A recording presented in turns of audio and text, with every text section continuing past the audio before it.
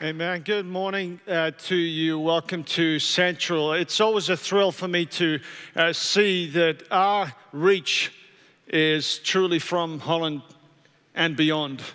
And we really are working at Central to be both stronger here and away. And it's just great to partner with Pastor Panna there in Cambodia. And that was Micah's privilege just last weekend to do that. Today we've got some challenges that we want to present to you, but at the same time, we want to present to you what we believe to be an exciting and a compelling vision. It's common, if you have ever spent any kind of length in time in church, for you to hear a pastor say, hey, we are a kingdom-driven church. We're a kingdom-minded church. And I've heard that so many times, and I'm mindful that I can say that, and you kind of look around here, right? What is it, 3,000 seats in this place? And you kind of say, yeah, what does your kingdom look like, right? You're kingdom-minded, you're kingdom-driven, but hey, does your kingdom kind of begin and end with Central? I mean, over the last, year, we've contributed, I think, over 1.6 million in the last 6 months to our Stronger Home and Away initiative, where we're actually going to make 250,000 square feet, 300,000 square feet, and you can look at that and you can think, do you really need more space? Is that what your kingdom is about? And so I'm always mindful that whenever I say things like, hey, we're kingdom-minded, we're kingdom-driven, I'm mindful that I'm giving a kind of a statement here that is feeding into a perception that people have and questions that people ask about the kingdom of Central. Just this week, someone sent an email and said, what kind of empire are you building? They didn't know what the topic was today. And so whenever we say things like, what kind of kingdom-driven? Typically, people will ask a couple of questions. They'll ask things like, how does your church's understanding of the kingdom influence the way you do ministry then? Or they'll ask something like, well, how does your understanding of kingdom influence the way that this church understands and practices mission? Today, we're going to answer those two questions. And I pray that what people will take away from this is that we truly are at Central and strive to be kingdom-driven in all we say and in all we do, with that intentional about it. The journey to what we share with you today in unpacking our missions strategy for Central, both here in Holland and across all of our campuses, what we share today in commissioning our Grand Rapids team, our launch team, is based on a journey that we have been undertaking intentionally over the last 18 months. When God kind of revealed to us the strategy that He wanted us to follow, the kind of how we do what we're called to do, we intentionally developed series on the Sundays that created a culture and sowed seeds from the scriptures that will hopefully have laid the foundation for everything that we share today. All of that started in October of 2015 when Pastor Brad and I led a series called Kingdom and Empires. Any of you remember that series? It was actually the first series that we started when we had this screen. And in that series, we laid the foundation for our understanding of what it means to be a kingdom-minded church. We defined kingdom as this: the kingdom of God is the rule and reign of God experienced on earth just as it is in heaven. And when that happens, it brings healing and wholeness. And from that time, we've intentionally put in series that have just fleshed out how we see the kingdom experience being lived out in a church that really believe that when Jesus entered the world, something changed. You'll remember that when Jesus was about to begin his ministry, he entered into a synagogue in Nazareth. A scroll was handed to him, the scroll from the book of Isaiah. And in Luke chapter 4, we read that he unrolled that scroll and he found the place where something was written. And he started to read from that point. This is what he read. The Spirit of the Lord is upon me, because he has anointed me to proclaim good news to the poor. Stop there. He has anointed me. The Spirit of the Lord is on me because he has anointed me. To be anointed is actually to be the Messiah, the anointed one. That's what the Messiah means, or the Christ is the Greek version of that. The Spirit of the Lord anointed the Son of God in his life as a man. Why did God need the anointing of the Spirit? The Son of God needed the anointing of the Spirit in his life as a man because God did not take on flesh in order to act like God, but in order to act like the sons and daughters of God should have acted, but because of the controlling power of sin and the dominance of evil, could not. And so he stands up and he says, the Spirit of the Lord has anointed me. When did the Spirit anoint Jesus? Just the previous chapter, as he's baptized.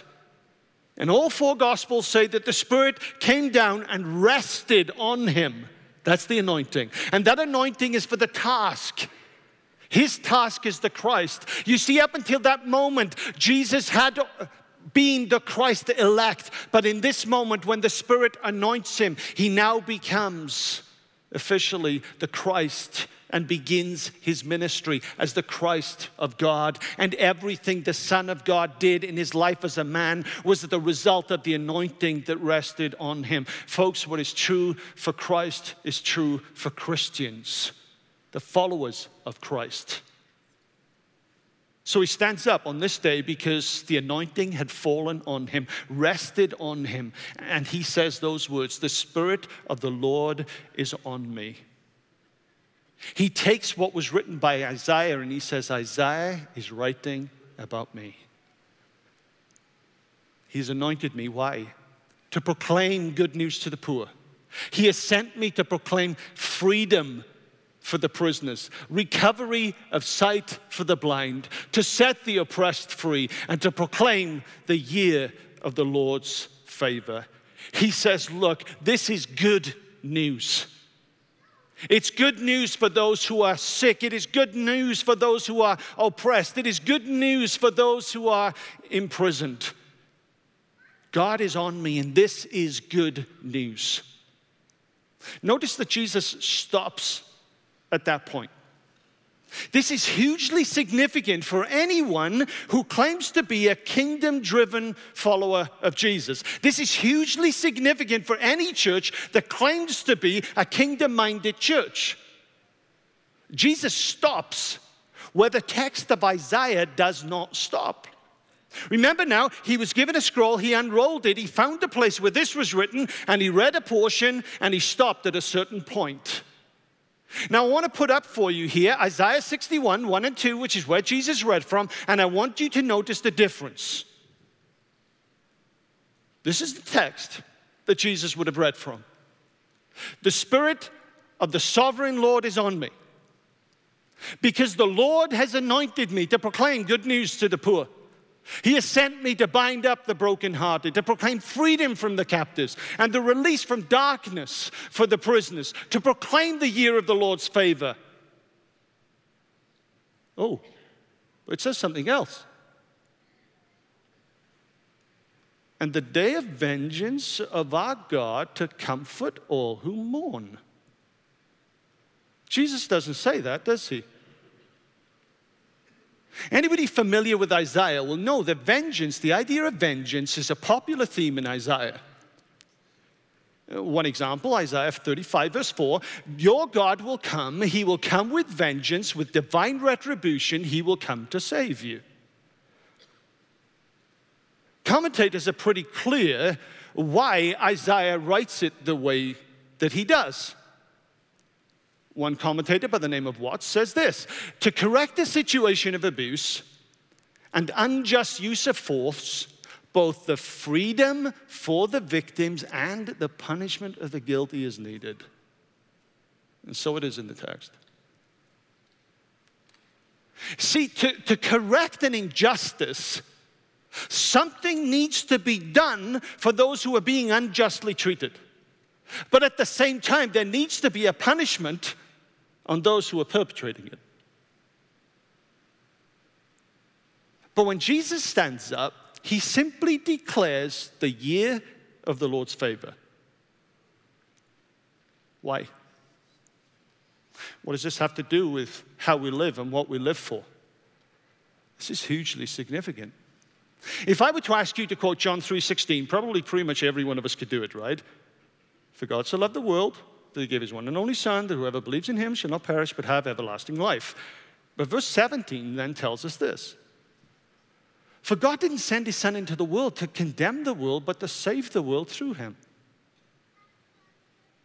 In case we're not sure what that truly means, Jesus tells us again in John chapter 12, verses 47 and 48. If anyone hears my words, but does not keep them, I do not judge that person.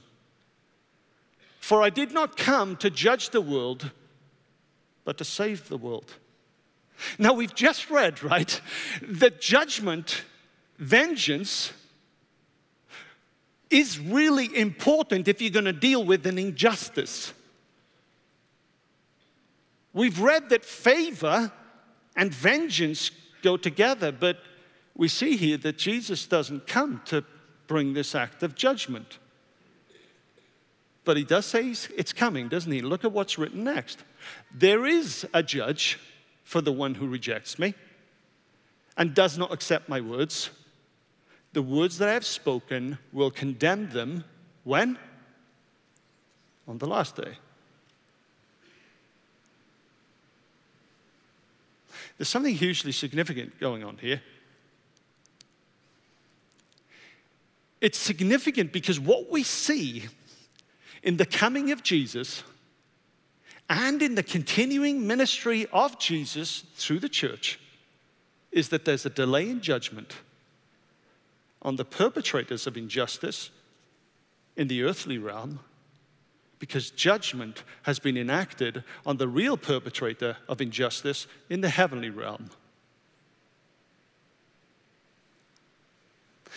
See, the reason the church exists in the world is because there has been a decision by God to delay judgment until the time when Christ will return. And this has a huge significance on why the church exists. Firstly, it tells us that church exists because the Christ follower is motivated to proclaim the good news of the gospel to the world. Matthew 24, verse 14. And this gospel of the kingdom will be preached to all nations, and then the end will come.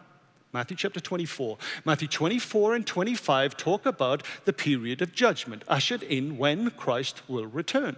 Until that point, there's a delay. Why is there a delay? Because kingdom-minded believers and kingdom-minded people realize the reason for the delay is to give people an opportunity to voluntarily bow the knee to Jesus in this life rather than having to do it involuntarily in the next.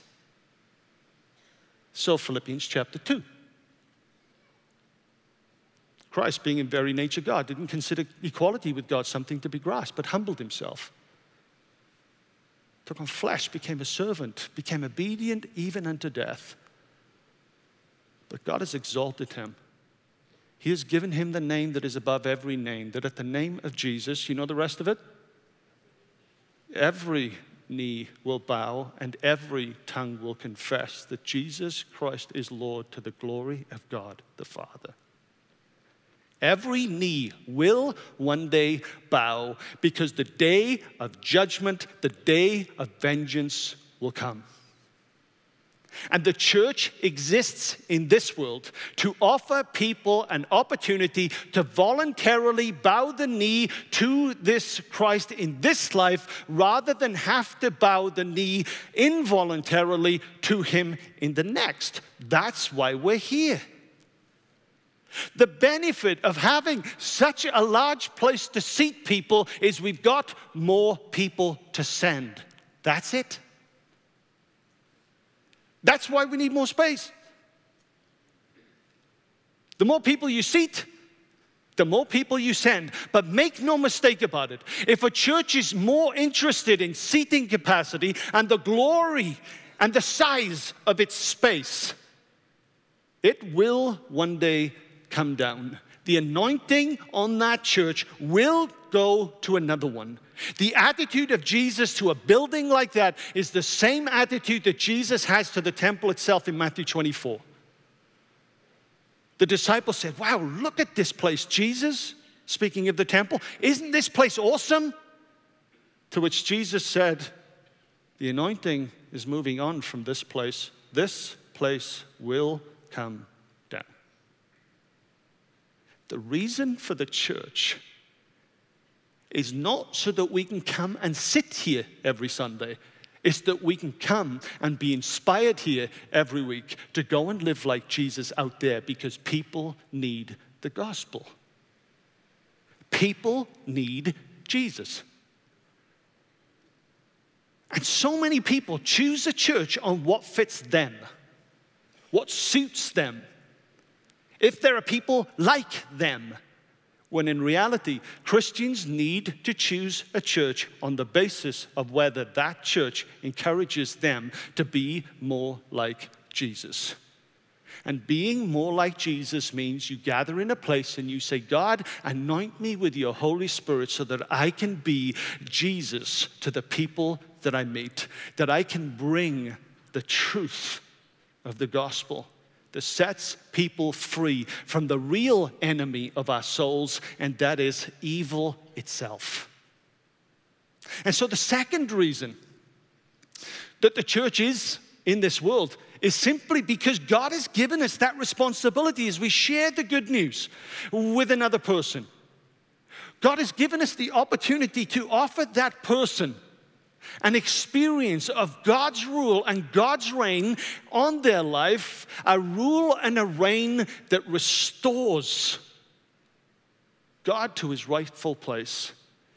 That was the point of this message that Brad gave on October the 11th, I believe it was, 2015. It just shows how the rule and reign of God and the kingdom of God was about restoring all things. And the opposite to evil is not good. The opposite to evil is shalom. Shalom is not simply peace, the absence of conflict. It is wholeness and healing. The reason that we exist is not simply to offer people a ticket to the heavenly amusement park when they die. That's what would happen if we stop at point one.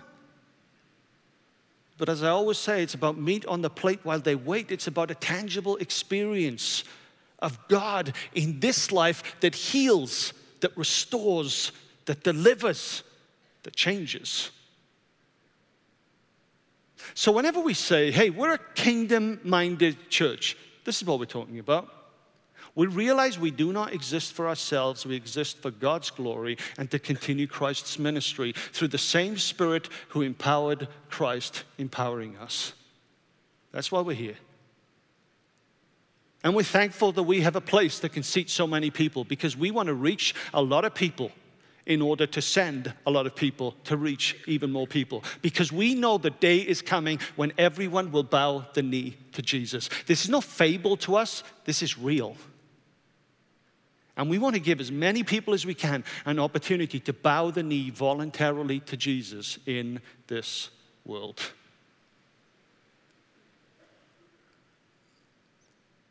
And so, any church that realizes this is why the church exists on earth must develop strategies for its ministry. And so we've been working on that. And what we realize is that strategies will be different from church to church. How one church goes about establishing the rule and reign of God on earth is going to be different to another one. Each church is called to do what God is telling them to do. Jesus said, I only do that which my Father tells me to do. I only say that which my Father tells me to say. Every church has got that responsibility. And so this expression of kingdom-minded ministry, Ra-defeating ministry, evil-defeating ministry, will look different from church to church. But in reality, it's going to be comprehensive in scope. It can't just be about offering someone a ticket to heaven when they die. There's got to be more to it than that. It has to change their life now. It has to be comprehensive in scope. God has led us to embrace a multi-site strategy. But it's not a typical multi-site strategy that a lot of churches are using. In a lot of churches, what will essentially happen is the worship will be the same. And then there will come a point in time in the message where my face or whoever's speaking in this place would actually be put on a screen, and a lot of people would watch my face in a different place. The wonders of technology, right? But that's not what God is calling us to do.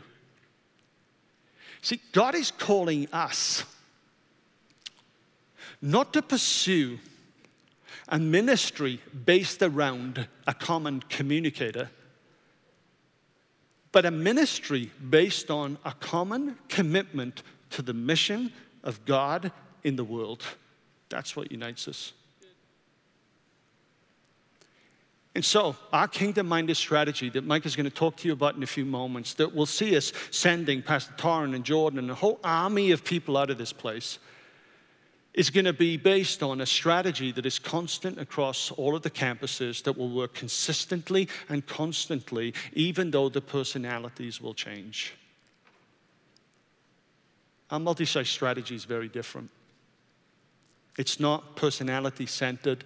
The only person that we want to be at the center of what we do is Jesus and his call. Nothing more, nothing less.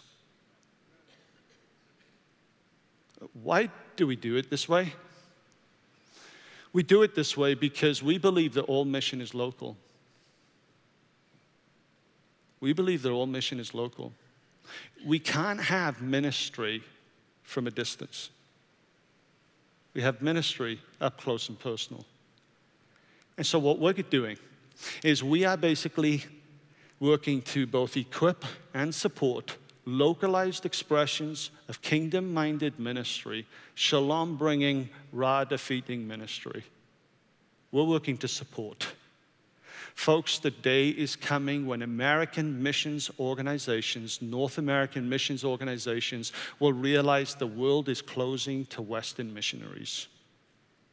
The day is coming when they will wake up and realize we have to empower the Southern Hemisphere, who get into more places than we do. The day is coming when we will realize that the biggest missional force that we have in our churches are not the 1 or 2 professional missionaries that we can afford to send, but the 200 or 300 business people who can go and be Christ in places where I will never be able to go.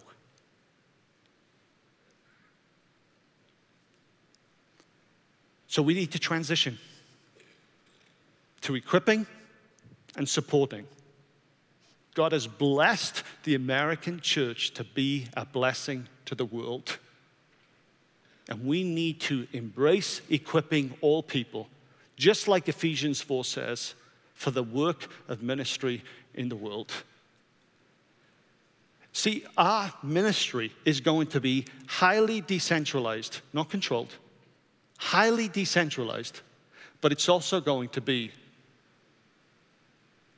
highly synchronized around a common belief of why we're here.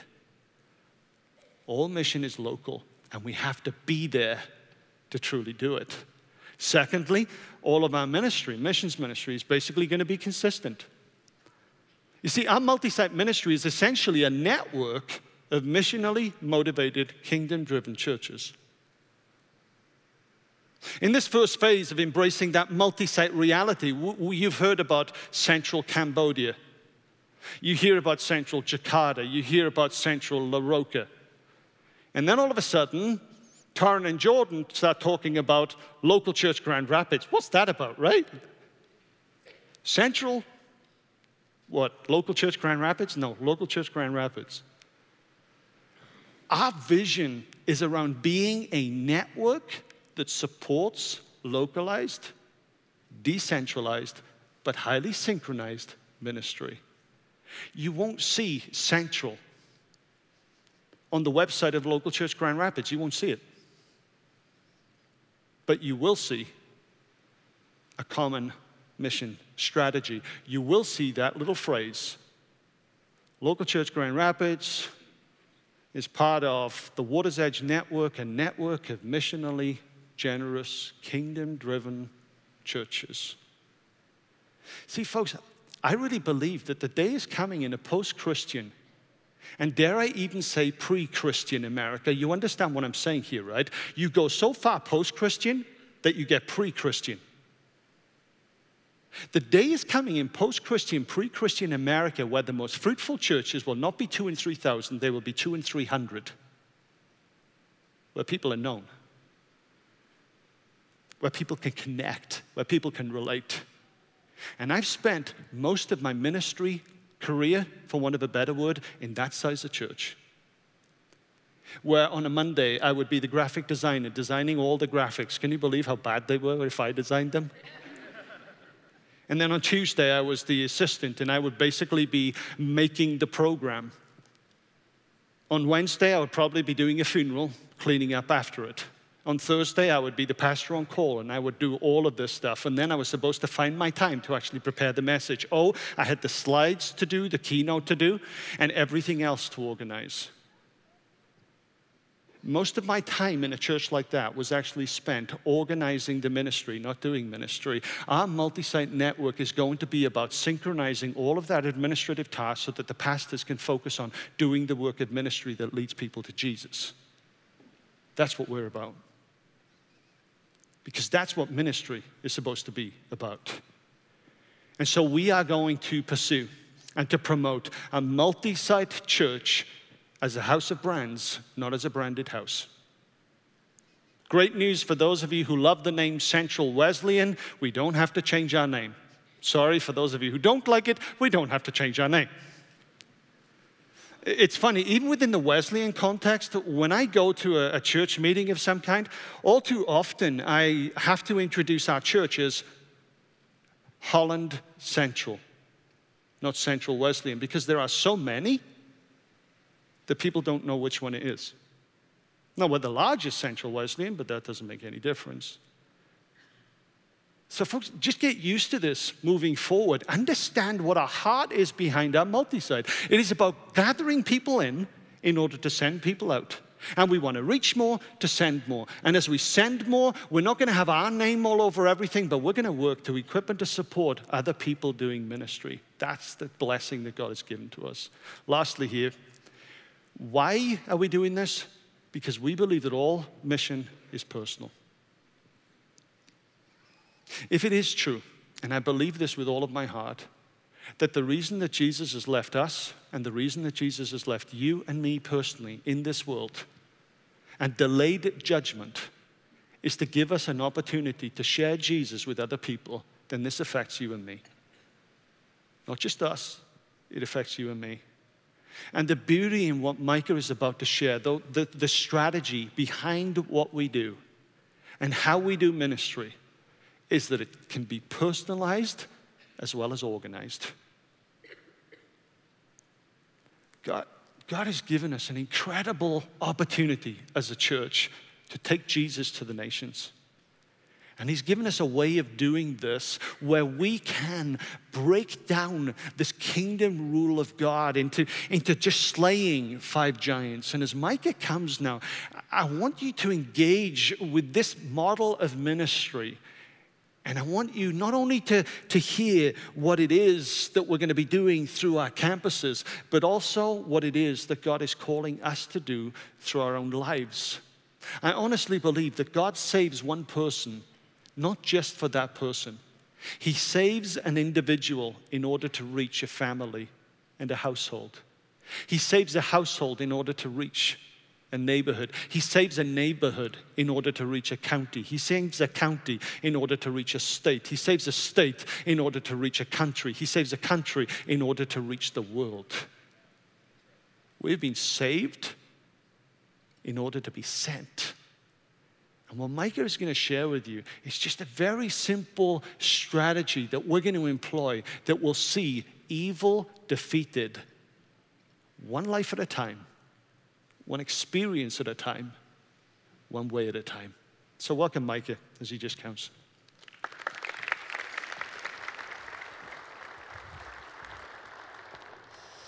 Thank you, Pastor Craig. Good morning, everyone. So the last couple Water's Edge Sundays, we have been talking about these 5 global giants that God is calling us to slay. And I want to put them on the screen for you to refresh your memory. The giant of spiritual emptiness, the giant of self-serving leadership, disease, multifaceted illiteracy, and poverty and injustice. And we've also seen how in many places around the world, all 5 giants can be working together at play in a person's life, oppressing, crushing God's people, leaving them without hope. And as we talk about how God is calling us to invest strategically in missions, home and away, we're going to reveal what we sense are the antidotes, what we sense are the weapons that God is giving us to slay each giant. But before I do that, before we reveal what that is, I want to tell a handful of stories. I'm going to tell you 4 stories from 4 very different parts of the world. And as I tell these stories, I want you to identify the giants that are present in the lives of these stories that I'm going to tell. The first story is, his name's Francis. He's actually a friend of Pastor Kelly's. Francis is from Uganda. And when Francis was 6 years old, rebels from the Lord's Resistance Army, led by Joseph Kony, kidnapped him, along with 23 other kids between the ages of 6 and 13. He was captive for 7 years. And he saw many of these kids executed in front of him. And it was so horrible that one day he decided to escape, but he was caught. And when he came back, he was punished. They took a machete and they hacked off his hand. He'd been shot several times, sometimes at very close ranges, and he suffers from a blindness in one of his eyes due to the gunpowder that poisoned his eye. He accepted Christ later in life, but he still suffers much of what he experienced. I can't imagine having gone through something like that. You see the giants. You see spiritual emptiness. You see self-serving leadership of the rebels and Joseph Kony. You see disease. These kids should be in school. They shouldn't be child soldiers, right? And you see poverty and injustice. This next story I'm going to tell is a young man from Southeast Asia. He was born into a pretty well-to-do family. His father was a 1-star general in the government, and his job, because of his job, he had a lot of money. And because he had a lot of money, he had a lot of women, was unfaithful to his wife, and in the process contracted HIV and died when this young man was only 15. They lost their home to loan sharks immediately, couldn't afford barely anything, and moved into a place that was profoundly inadequate for a widow and 6 children. So mom remarries and has a daughter. Unfortunately, that little girl died at the age of 5 from HIV. She contracted it during birth. 2 years later, the mother dies. This young man has become a double orphan and responsible for his siblings. So he does what he can to care for them. I mean, he's collecting cans and plastics and trying to sell them. Well, his story started to change when a missionary led him to the Lord. You see, he's in a Buddhist nation. He's from a Buddhist family, and this individual led him to the Lord. And after he led him to the Lord, this young man started to get involved in church. And as he got involved in church, he started to realize, maybe God made me for ministry. And so he enrolled in Bible college. And after he graduated from Bible college, he got a good job with a local non-government organization. And he was starting to be paid a fair wage, and he ended up putting 3 of his siblings all the way through college, and the rest of his siblings all the way through high school. In 2001, this young man got a vision, got a calling to be a church planter. And so he decided that he would plant a church in Phnom Penh, Cambodia, where he is currently turning drug addicts into disciplers, and last week baptized 12 former Buddhist young people in the faith. This young man is Pastor Pana Nuth.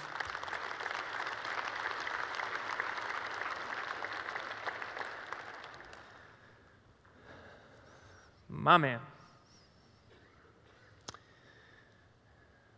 This next story is of a young man who is a part of the Poetis International family in Zambia. His name is Sunday. And I had the chance to interview Sunday, and he articulates his testimony in such a powerful way. And so I'm just going to go ahead and read you his story, and I want you to identify the giants in his life. The beating started when I was 4 years old. I've always been quiet and prefer keeping to myself. My parents hated me, but I could never figure out why. I was forced to do daily tasks that were impossible to complete according to my parents' expectations. Even when I did, they found something wrong and would beat me. Every day I had to fetch water 1 kilometer away with 2 20-liter containers. They only gave me 5 minutes to be back home. I would try to get my friends to help me because I was living in so much pain from the abuse. I washed the clothes, cleaned the house and dishes all day. The only break I had was when I slept. I was a slave at home. I was introduced to another life where I would be free from the abuse, a life where I can do whatever I want and go wherever. So when I was 10 years old, I became a street kid. For 6 years, I slept under the road in a water tunnel. I would take plastics and sew them together as clothing to keep me dry during the rainy season. I wanted to stay in school, but the plastics that I would sell to local vendors would hardly get me money for 1 meal a day. I dropped out of school when I was in grade 7. I started to steal, drink, and smoke. I was so alone. But one day it all changed. I walked into a church and asked one of the pastors to pray for me. And when he did, I realized for the first time that God is real, that Jesus has forgiven me. You see, because of the pain my family caused me and the loneliness and the hardships of being a street kid, I denied that God even existed. But when he came into my life, the denial, the anger, the pain, the loneliness disappeared. I was invited to live with a church member, and they gave me shelter and food while I finished school. Now I want to love others. I can forgive. I want to serve. My dream is to help orphans and vulnerable children, which many are street kids just like I used to be. I want to serve children who are abused and in pain. In order to do that, I need to finish school and then get a job. Going back to school is very important to me in seeing my dream come true. But I know one thing. God is the owner of my dream, so I know that he will make it come true no matter what. And we are helping Sunday's dream come true. But you see the giants that threaten to just leave him hopeless. Spiritual emptiness, self-serving leadership. This boy went through some serious addictions when he was on the street. and you see poverty. You see the problem, the hardship of not being able to stay in school. The last story I'm going to tell may shock you. And we don't have a picture of her. We wanted to protect her identity, and we're just going to call her Jessie this morning. When Jessie was 13, she was at a party one night, and she was raped by an older boy at the party that she attended, a boy from her school.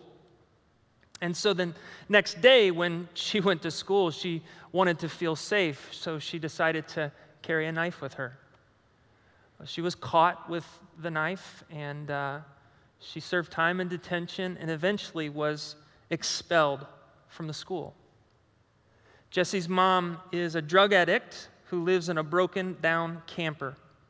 Her father is not in the picture. Due to mom's addiction and extreme poverty, Jessie just ran away, didn't go back to school, and no one followed up with her. She's been living on her own since she was 15 years old, going from friend's house to friend's house, drug house to drug house. When she was 15, she became pregnant. At 16, she had a son. And shortly after she gave birth, she realized the community didn't have the resources to take care of a 16-year-old single mom. And so she relied on the network that she once had, going from friend to friend, drug house to drug house. She would even trade her body for a fix or a place to sleep. She lost her baby. In the process, CPS took her son away. She's now 17, lives with her boyfriend, who controls every aspect of her life. Where and when she can go places, when and how much she can eat, and who she talks to. And what might surprise you is that Jessie's from and lives in Holland, Michigan.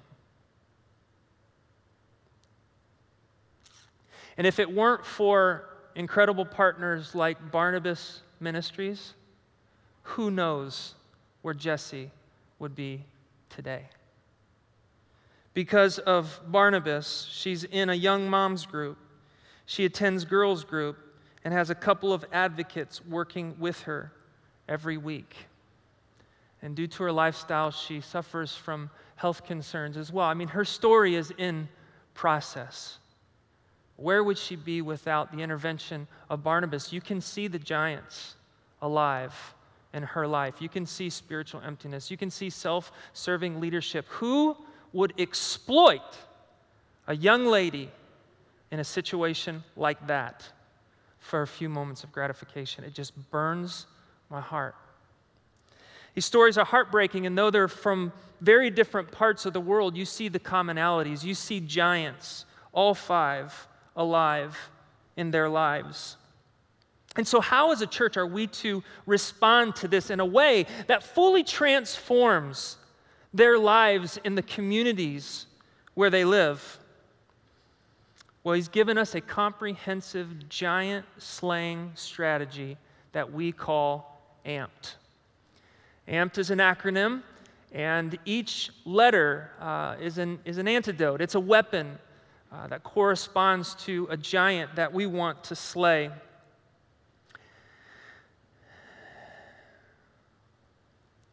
There is one non-negotiable giant: spiritual emptiness. We believe that this is a non-negotiable because we are Christ followers, because we are a church. And you may remember, I used poverty as an illustration to say that the root of poverty is spiritual. And let's see if any of you can remember this. But the nature of poverty is relational. It's about relationships that don't work. And so we see this picture of shalom, the relationships that God created in the beginning. And then sin enters, and we see what happened to those relationships. God's mission, God's heart, is to reconcile these relationships. And we are convicted that the entity that God has established to facilitate, to promote, to see the reconciliation of these relationships is the local church by proclaiming the good news of Jesus Christ. Amen? And so we are going to accelerate a multiplying movement of churches. I remember being in Bangladesh last March and visited some very, very impoverished communities with so many needs. And God just impressed it on my heart, and he says, you know what, Micah, the needs are great, but if you want to do anything that is going to outlive you, you have to equip and empower my local church. And so we are passionate about working in and through the local church to see reconciliation. That's why we're passionate about campusing. The proclamation of the gospel is absolutely essential, but we can't stop at proclamation. We don't want to save a soul and leave someone hungry. Alternatively, we don't want to feed someone only to send them to hell. I'm going to unpack that idea a little bit later, but I want to move on to the second antidote, mobilize. We want Central Home and Away to mobilize servant leaders. Godly, Christ-centered leadership can sometimes be hard to find in the West and the East. Especially in impoverished places, it's hard to find godly leadership. In fact, I've got a couple African friends that say, godly leadership is the answer to all of Africa's problems. Like all of them. Like poverty and corruption and injustice and HIV. And I would go on to say, it's probably the answer to all the world's problems. They say, you've got to disciple people to embody godly values. And in fact, my Zambian friend Musa says, development without discipleship makes things worse. Think about that. People are in power. People have access to resources, leaders, and what they decide to do with that power, that influence, those resources can affect so many people. You think about Joseph Kony and the Lord's Resistance Army. In first service, I said that 30,000 kids had been kidnapped to become child soldiers. Kelly corrected me. It was 60,000 kids, and he had 88 wives. Look how his abuse of his possession affected other people. Think about Sunday and his parents. Think about Jesse. At the same time, we also want to mobilize servant leaders here. I don't know about you, but sometimes I suffer from an unfortunate ideology that everything I have is for me. Everything I have is mine. I've worked hard. I've earned it, so let me enjoy it. When in actuality, everything that we have is the Lord. The earth is the Lord's and everything that it contains.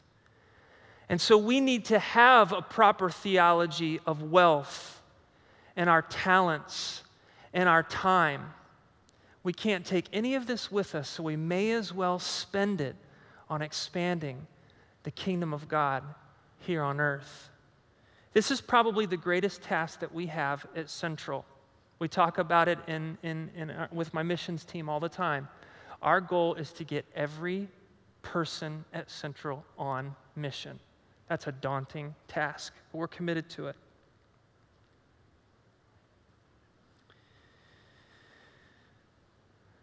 Next thing we want to do is provide healing for the sick. I would also say we want to provide healing for the afflicted. I want to be careful how we define this word because disease can come in many different forms. I don't know if you know this, but we are all diseased. We are all slowly dying. I don't know if you knew that or not. We're suffering from going to die soon. someday. And so it comes in many different forms. It could be in the form of, HIV and malaria in Southern Africa, Southeast Asia. But it can also come in the form of mental illness and addiction. Whatever the affliction, we want to be healers of the whole person. It's one of the reasons that we love Celebrate Recovery. I mean, this ministry, people are finding freedom from addiction and complete healing. I'm also passionate about preventing that heartache. I've been in development work and missions for a long time, and one of the biggest issues that we've dealt with is the devastation caused by HIV. Think about how HIV influenced Pana's story. How would his life be different if that would have been prevented in his father's life? Think about the orphan crisis that is the reality in the world. 8 out of 10 children who are orphaned by HIV and AIDS are in sub-Saharan Africa. 8 out of 10. The devastation that something like HIV that can be preventable, has caused on a whole subcontinent. I believe with the right education, it can be avoided. With the right education, things like exploitation and trafficking can be avoided. And so we are passionate about educating the next generation. Now, I've got a series of quotes that I'd like to share because these guys say it much better than I could in explaining the power of education. Horace Mann was an American politician, an educational reformer in the 17th century.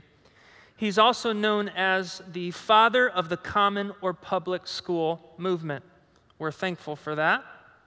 He said, education then, beyond all other devices of human origin, is the great equalizer of the conditions of men, the balance wheel of the social machinery. Victor Hugo, a French poet, around the same time, echoed those sentiments by saying, he who opens a school door closes a prison. Abraham Lincoln said, the philosophy of the schoolroom in one generation will be the philosophy of government in the next. But one of my favorite quotes is by the anti-apartheid revolutionary Nelson Mandela, who said, education is the most powerful weapon which you can use to change the world. These men intrinsically knew that the youth of society would eventually lead society. And one of the most powerful things that we have is education, to provide opportunities for kids to thrive, for kids to learn, for kids to work, for kids to lead. Kids Hope has drastically enhanced the educational experience at Jefferson School, not just for the kids, but teachers are coming to our mentors asking for prayer. And who says prayer is not school? It's amazing. We believe in the power of education. How would these stories be different? You see, Francis and Sunday on the ends, who struggled with getting a proper education. You see Pastor Pana in the middle, who against all odds was able to put himself through school. Look at the difference in their stories. Education is powerful. Now, the last one that I want to cover is that God is calling our church and our campuses to defend the poor and vulnerable, to address the giant of justice. Now, I could talk about this literally all day long, and many of you are going, please don't, your time is running out.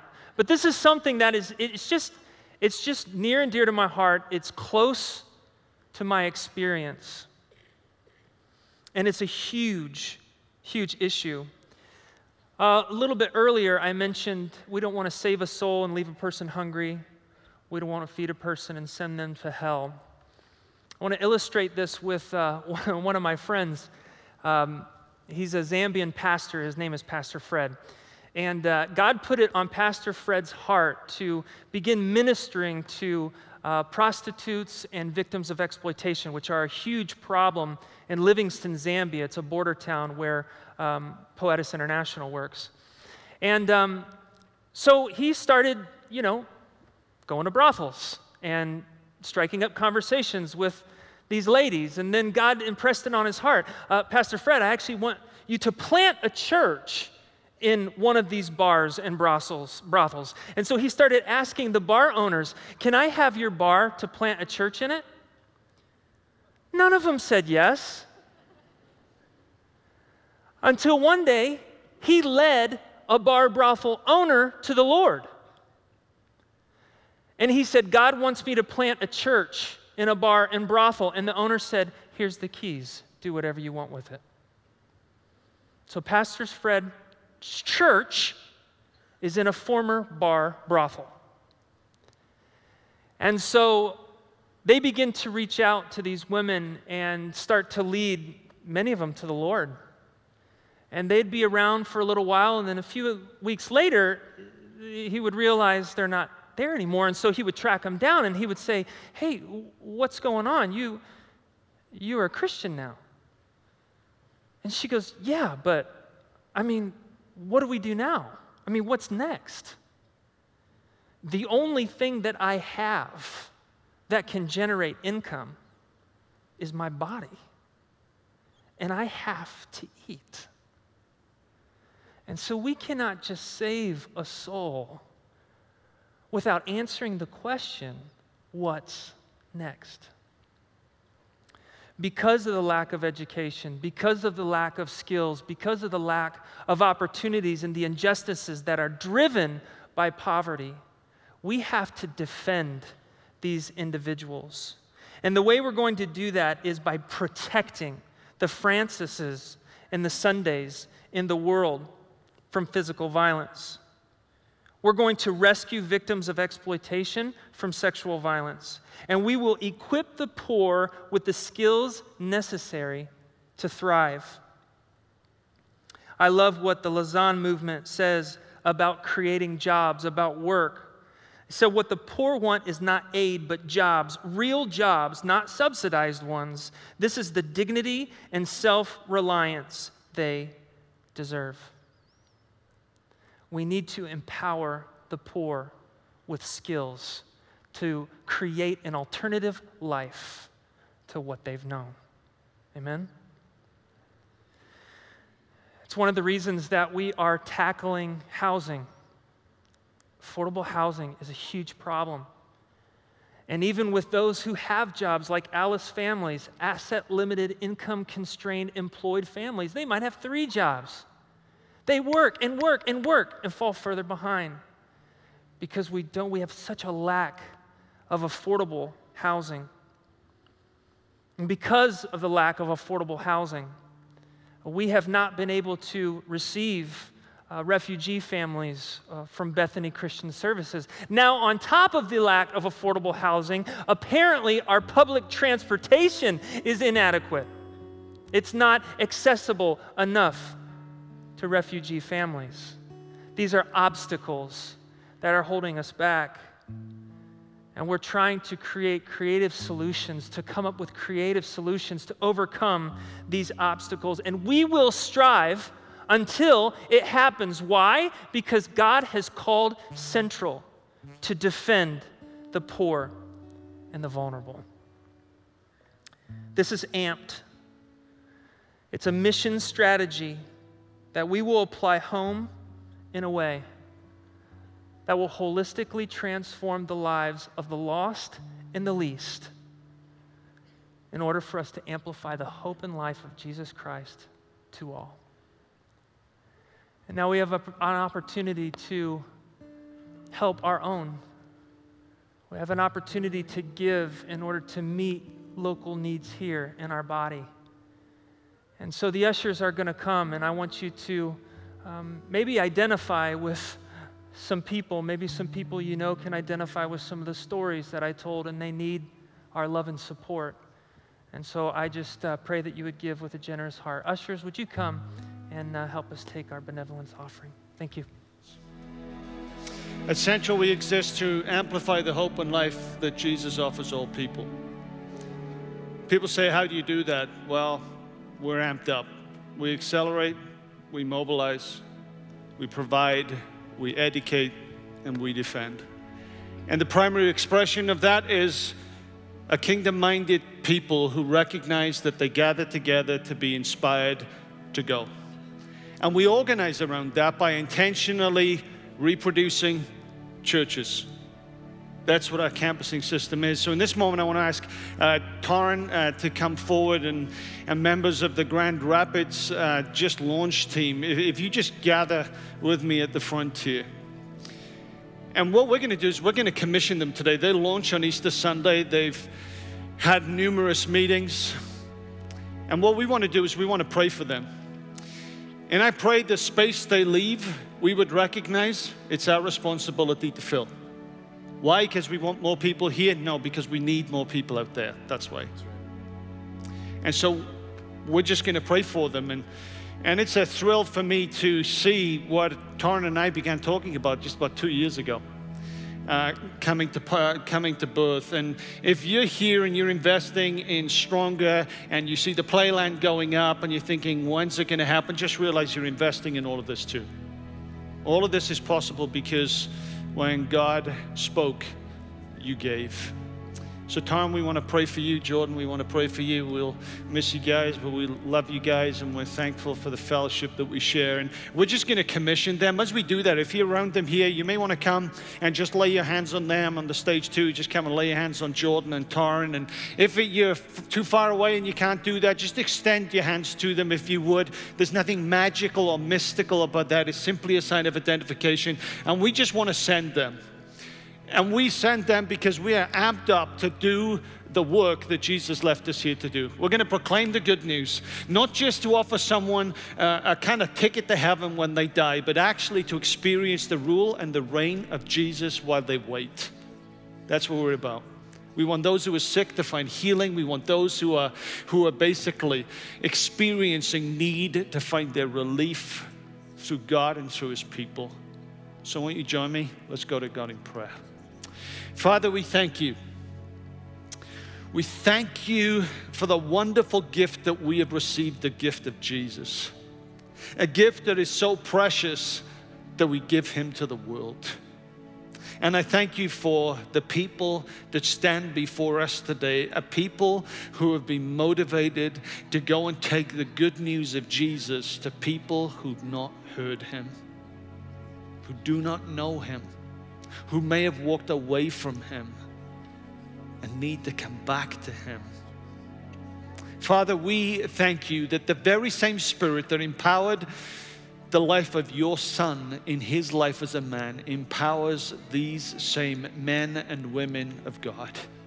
So Holy Spirit, we pray that you would breathe on them, that you would fill them, that you would anoint them. And as they leave this place, they leave under the anointing of your Holy Spirit. So Holy Spirit, come, anoint, and fulfill the task that you have for your church through them in Jesus' name. And God's people said, Amen. And as they just lead us out of here, just be encouraged to continue praying for them, and we'll see you all next week. God bless.